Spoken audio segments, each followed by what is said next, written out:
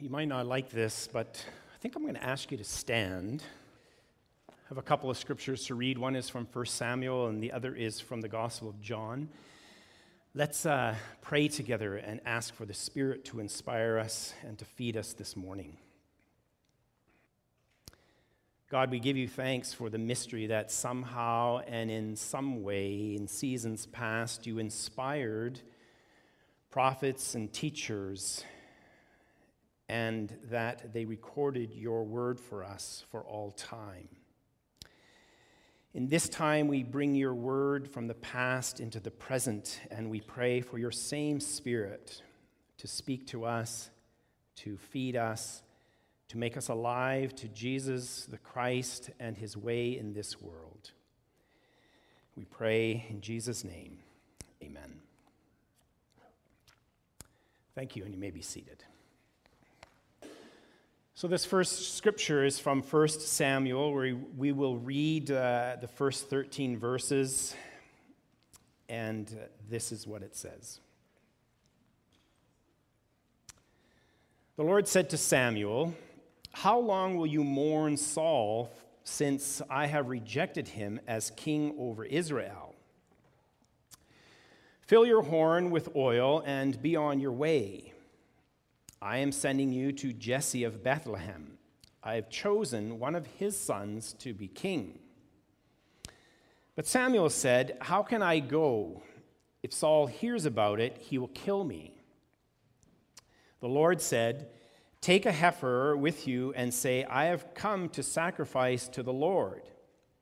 Invite Jesse to the sacrifice, and I will show you what to do. You are to anoint for me the one I indicate." Samuel did what the Lord said. When he arrived at Bethlehem, the elders of the town trembled when they met him. They asked, "Do you come in peace?" Samuel replied, "Yes, in peace. I have come to sacrifice to the Lord. Consecrate yourselves and come to the sacrifice with me." Then he consecrated Jesse and his sons and invited them to the sacrifice. When they arrived, Samuel saw Eliab and thought, "Surely the Lord's anointed stands here before the Lord." But the Lord said to Samuel, "Do not consider his appearance or his height, for I have rejected him. The Lord does not look at the things that people look at. People look at the outward appearance, but the Lord looks at the heart." Then Jesse called Abinadab and had him pass in front of Samuel. But Samuel said, "The Lord has not chosen this one either." Jesse then had Shammah pass by, but Samuel said, "Nor has the Lord chosen this one."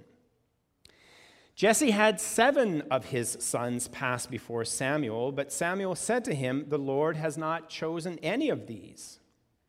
So he asked Jesse, "Are these all the sons you have?" "They're still the youngest," Jesse answered. "He is tending the sheep." Samuel said, "Send for him. We will not sit down until he arrives." So he sent for him and had him brought in. He was glowing with health and had a fine appearance and handsome features. Then the Lord said, "Rise and anoint him. This is the one."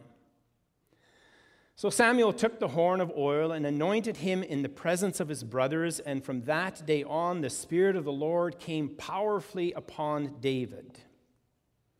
Samuel then went to Ramah.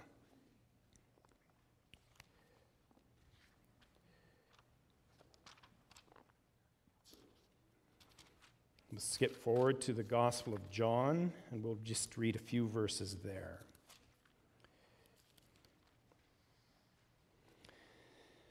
John 13, 34 to 38. This is Jesus speaking. "A new command I give you, love one another. As I have loved you, so you must love one another. By this, everyone will know you are my disciples if you love one another. Simon Peter asked him, "Lord, where are you going?" And Jesus replied, "Where I am going, you cannot follow now, but you will follow later." Peter asked, "Lord, why can't I follow you now? I will lay down my life for you." Then Jesus answered, "Will you really lay down your life for me? Very truly, I tell you, before the rooster crows, you will disown me 3 times."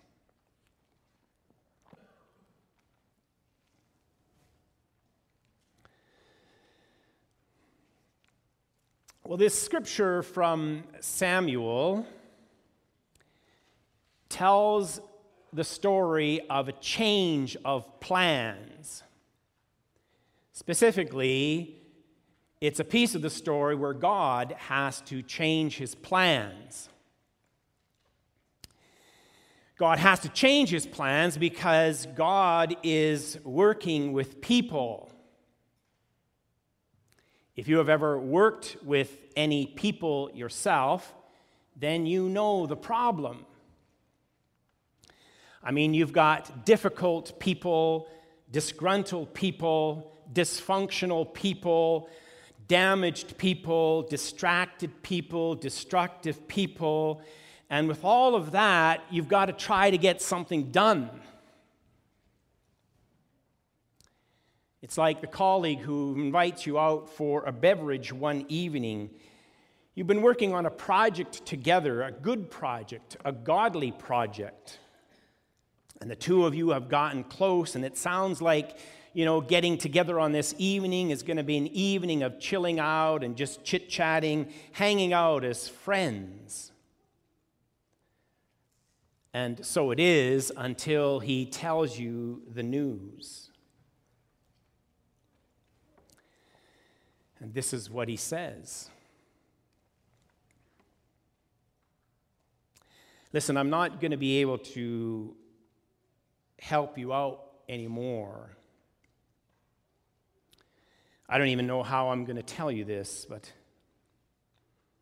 I'm having an affair with a woman at work. I've told my wife, and everything is falling apart. And you're going to have to make some other plans without me.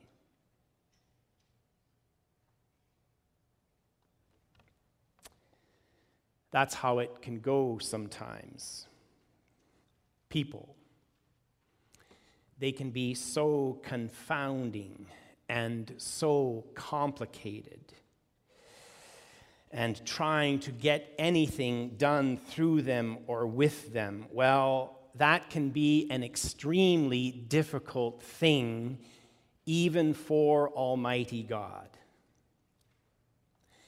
And so it is that our story begins with a change of plans. A change of plans about who will be the king of Israel and who it is that God is choosing to work with now. So the story goes that the prophet Samuel, under the instruction of God, sets out to anoint a new king. When Samuel sees Eliab, Jesse's oldest son, he is taken by what he sees. And he exclaims as he sees Eliab standing there, "Surely the Lord's anointed stands here. Here is the new king." It's a no-brainer in his mind. I mean, look at his age. Look at his height. Look at his appearance. But God interrupts Samuel's enthusiasm, and he says, "Samuel, no, he's not the one." And then God reminds Samuel of the way that God chooses kings, and he says, "I'm not looking at his outward appearance, his age, or his size. I'm looking for something inside because I care about what's in the heart." And so it is that it's not Eliab who has the heart, and it's not Abinadab who has the heart, and not Shammah either who has the heart. And neither is it the fourth son of Jesse who has the heart, or the fifth, or the sixth, or even the seventh. Not a single one of them has the heart that God is looking for. And so we get to the end of that long line, and God says it's a hard no for all seven. And Samuel is left empty-handed with an empty-handed question. And he turns to Jesse and he says, "Is that all the sons you have?" God and his prophet are still looking for a son with some heart, that inner quality required by God. Well, Samuel finds out that there is, in fact, yet one more son, the youngest, and he's brought in from the fields. Now, remember that we are looking for someone with heart. Remember that that's where God looks. God looks inside. And so when David arrives, you would think, and when it would make sense, you would think that someone would say something about David's heart. I mean, he might be the eighth and the last son. He might be on the outside looking in, somewhat neglected as far as his brothers goes. He might be the smallest and youngest, a boy of no importance or credentials or experience, but at least he's got a heart.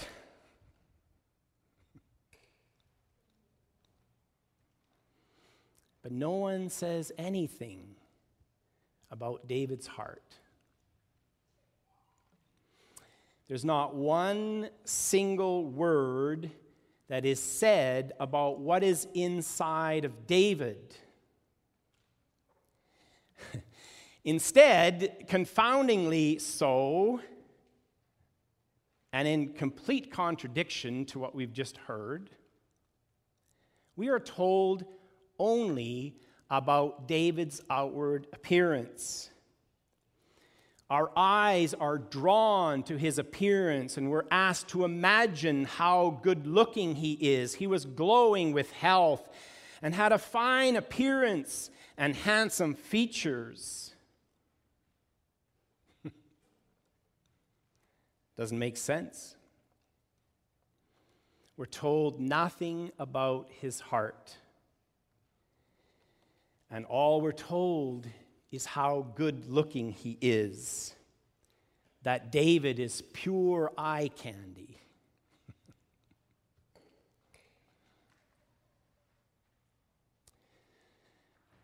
The Bible is hinting at something here. The Bible is indicating to us that this is going to be a complicated thing. And David is going to be a complicated man. And this is not going to be as straightforward and as cut and dried and as wonderful and cheery as you might think. And even though the Holy Spirit comes upon David from this day on, there will be a time coming too when we will find the great King David on his knees in repentant sweat. And with the beauty of Bathsheba's body still in his mind and the stink of Uriah's blood on his hands, we will find David on his knees begging God for a pure heart and a steadfast spirit, pleading that the Holy Spirit would not be taken from him. For David will make a colossal mess of things. And he will ruin and hurt more life than one. Oh, yes, David will be a complicated man. And being his God, that will be a complicated thing. So the Bible here appears to be telling us precisely that. This is going to be a complicated story. Life is complicated.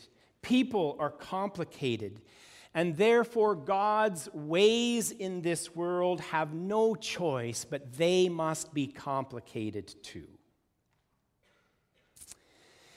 In the scripture, there are at least 4 complications, and the first is the one that we've already heard, this contradiction between what God is looking for, something in the heart, and what we're told about David, focusing on his outward appearance. The second complication of this scripture is that this scripture carries the memory of King Saul. In fact, that's where it begins, with the memory of King Saul. God has changed his plans about King Saul, and he wants to replace Saul with David. Now, all of that is well and good, I suppose, except that at one time, both the prophet and his God were pretty certain about Saul. It was Samuel who, not too long ago, said to all the people, "Did you see the man the Lord has chosen? There is no one like him among all the people." We are even told how Saul was filled with the Spirit. We are told how impressive he looked, that he was without equal, a head taller than anyone else. Saul was, in other words, God's perfect choice, the Connor McDavid of kings to be anointed. But that perfect choice falls apart, and Saul is eventually rejected as king. And you're left wondering, how God and his prophet could be so wrong in their choice. It's complicated. The third complication has to do with this whole business of anointing kings in the first place.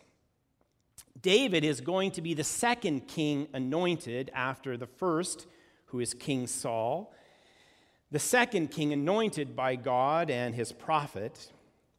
But if you recall that story at all, then you know that at one time, God and his prophet were both initially opposed to the idea of anointing kings altogether. In the mind of God and the mind of the prophet, is just a bad idea. But eventually, the two, God and his prophet, concede to the demands of the people to be like the nations around them. And so that's why we have here God and Samuel anointing kings. But you have to wonder, too, why did they give in? Why didn't they just tell the people that's a hard no? It's complicated. And then there's the fourth complication, and that's the way that God basically asks his prophet to go and to lie, to break one of his commandments and to be deceptive. God asks Samuel to commit treason. This is why the elders are so upset when he's there. And so it is that it appears that in God's playbook, the end justifies the means. It's complicated.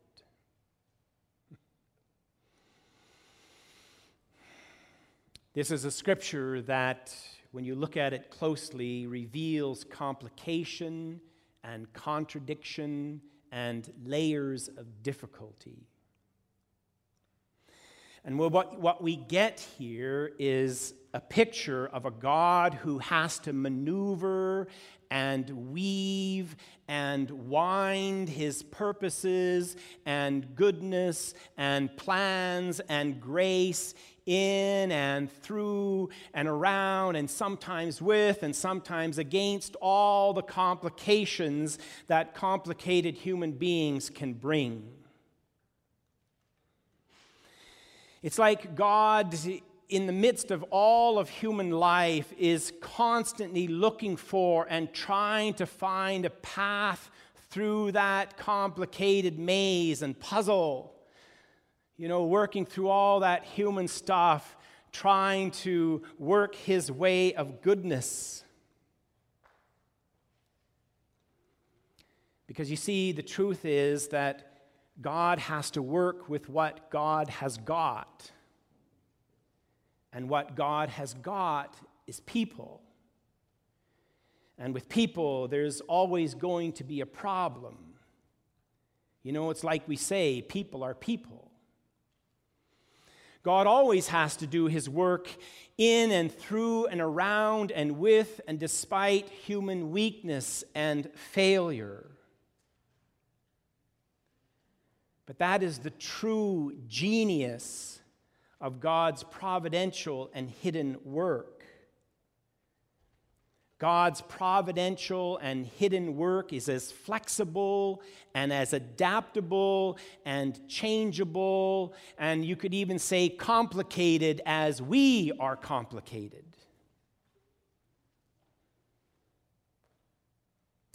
God has always had to work through weak and complicated human partners.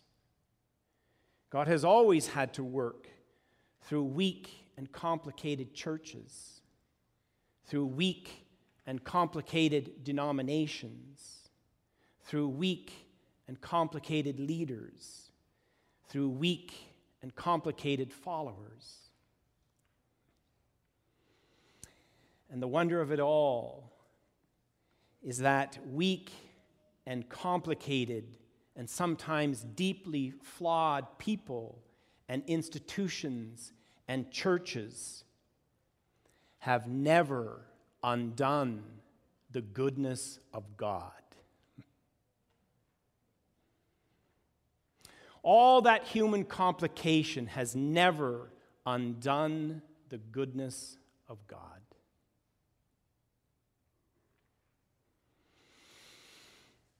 More than a decade ago, back in 2010, I spent 40 days at a retreat center in Guelph, Ontario. It was an extended period of time for silence, prayer, self-reflection, and sabbatical rest. And for a period of time during those 40 days, I became aware of the people that I was still angry with. People who had failed me. People who were supposed to be there for me but had walked away. People who had betrayed me, abandoned me, hurt me, and in some cases even attacked me.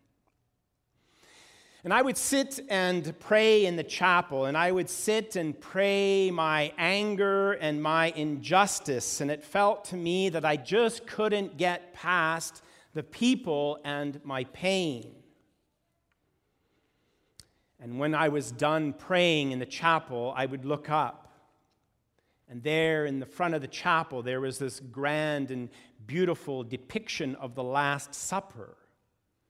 And there was Jesus with his 12 disciples, not 10 disciples, but his 12 disciples, including Peter.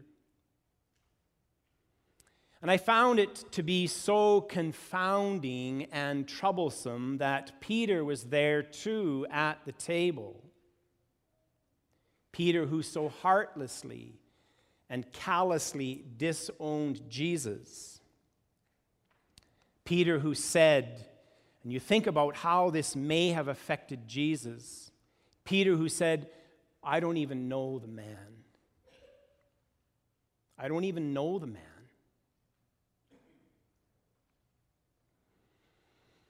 That must have cut a knife into Jesus' heart.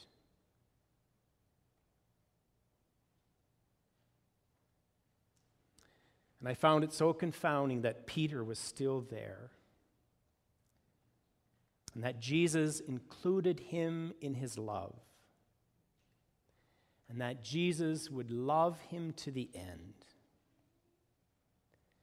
And that Jesus' love and goodness and grace and purpose, all of that was undiminished and undeterred by Peter's complications.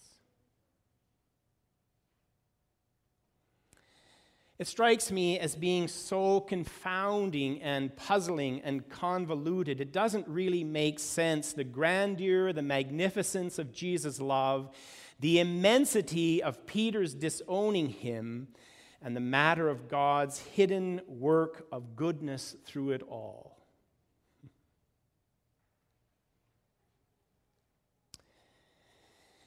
And what all of that tells us is that what we are seeing and experiencing on the outside, what we are seeing and experiencing on the outside as far as people and their complications go, what we are seeing and experiencing on the outside is absolutely no indication of what God is up to, or whether or not God is there and at work.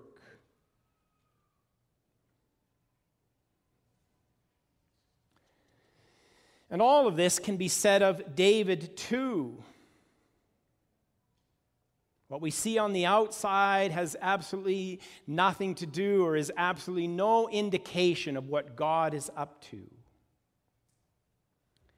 The complications for David are sure to come, but these complications cannot and do not derail the purposes and the love and the goodness of God. For God will continue to weave God's way and God's work through it all.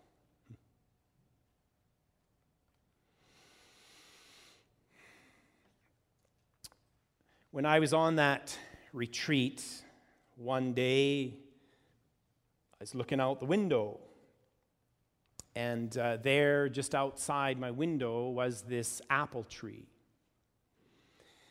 The apple tree was in full bloom, and as you can see, it was a wonder and a beauty. But what you don't see is that all around that tree, there was growing a seed of weeds, a seed of dandelions. And one afternoon, I told my spiritual director this. I told him about this tree that I had seen and about how it was surrounded by these weeds. And he said to me something that has stayed with me ever since. He said, "It's a wonder, Ron. The beauty of the tree is undiminished by the weeds." The beauty of the tree is undiminished by the weeds. The beauty and the goodness of the tree remain intact. And I suppose that's another way of saying that the good and beautiful purposes of God are undiminished by human complications. And so when things go south with people and their complications, we must be very careful about the judgments we make and the conclusions that we draw. Let us be careful about giving up on people, and even more so, careful about giving up on God. Let us be careful about giving up on God's good purposes in this complicated world. And let us remember today David. After all of that, let us remember David as a man after God's own heart. And let us remember Peter, who said, "Lord, you know that I love you." And let us remember Jesus, who replied, "Feed my sheep." Let's carry on with the goodness and grace of God in this world. And finally, let us remember that what matters most in this world is the good heart of God. Let me lead you in a prayer. And in this moment, I just ask you to gather into your own heart and mind what it is that you need to hear and receive and take with you.